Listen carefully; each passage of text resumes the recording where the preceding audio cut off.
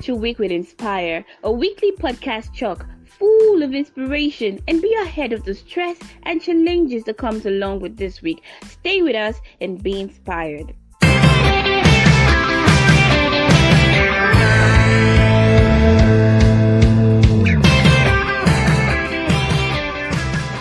Hello family, welcome to another episode of Inspire Podcast. My name is Joseph King, and today recording this episode, I thought to talk to you a little bit about comparison. Comparison. In our previous episode, we talked about the power of words and emphasis we made on using kind words while relating with people.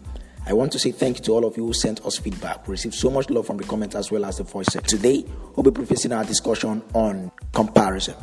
The word comparison. Let's go there.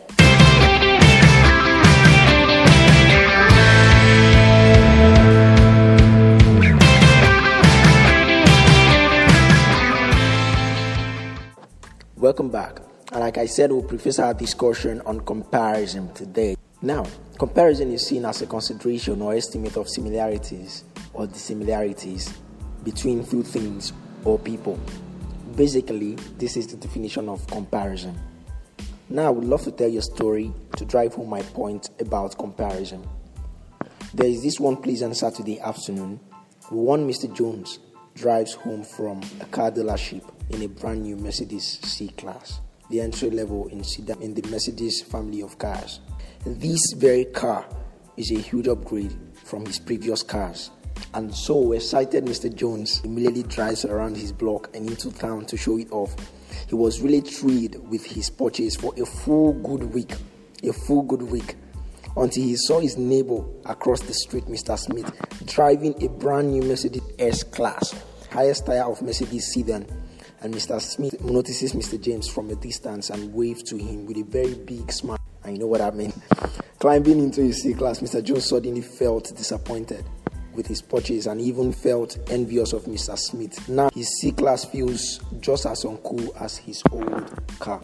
This is basically the effect of comparison, and that's why I'm telling this story.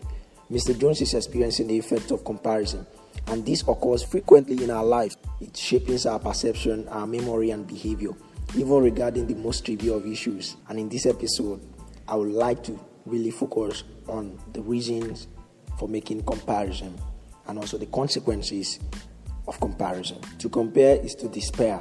There's a saying that goes that way, and I've generally found it to be true. I objectively know that my life is pretty good, but the upward comparison can somehow dim my accomplishment, and that is why I don't try in any way to compare myself with another person. However, when individuals compare themselves to others as a way of measuring their personal development or motivate themselves to improve in the process to develop a more positive self-image, comparison in that way can be beneficial. But now this is the problem. It takes discipline, however, to avoid the pitfall of negative comparison. So in study, people who make frequent comparison were more likely to experience envy, guilt, regret, and defensiveness, to lie and to blame others, and to have unmet cravings for things.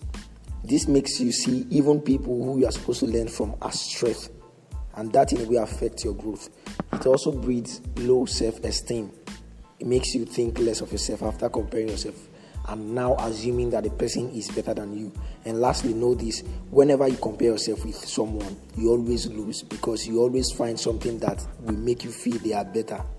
Now this is because the first instance that you're caught in a situation where you have to compare yourself with others simply connotes that you already sense in a way that that person is better than you, so you always lose. The only person I recommend you compare yourself with is the person you were yesterday. There's always and there will always be reasons why you should compare yourself, but don't ever give in. And that's my message today: don't ever give in to comparison.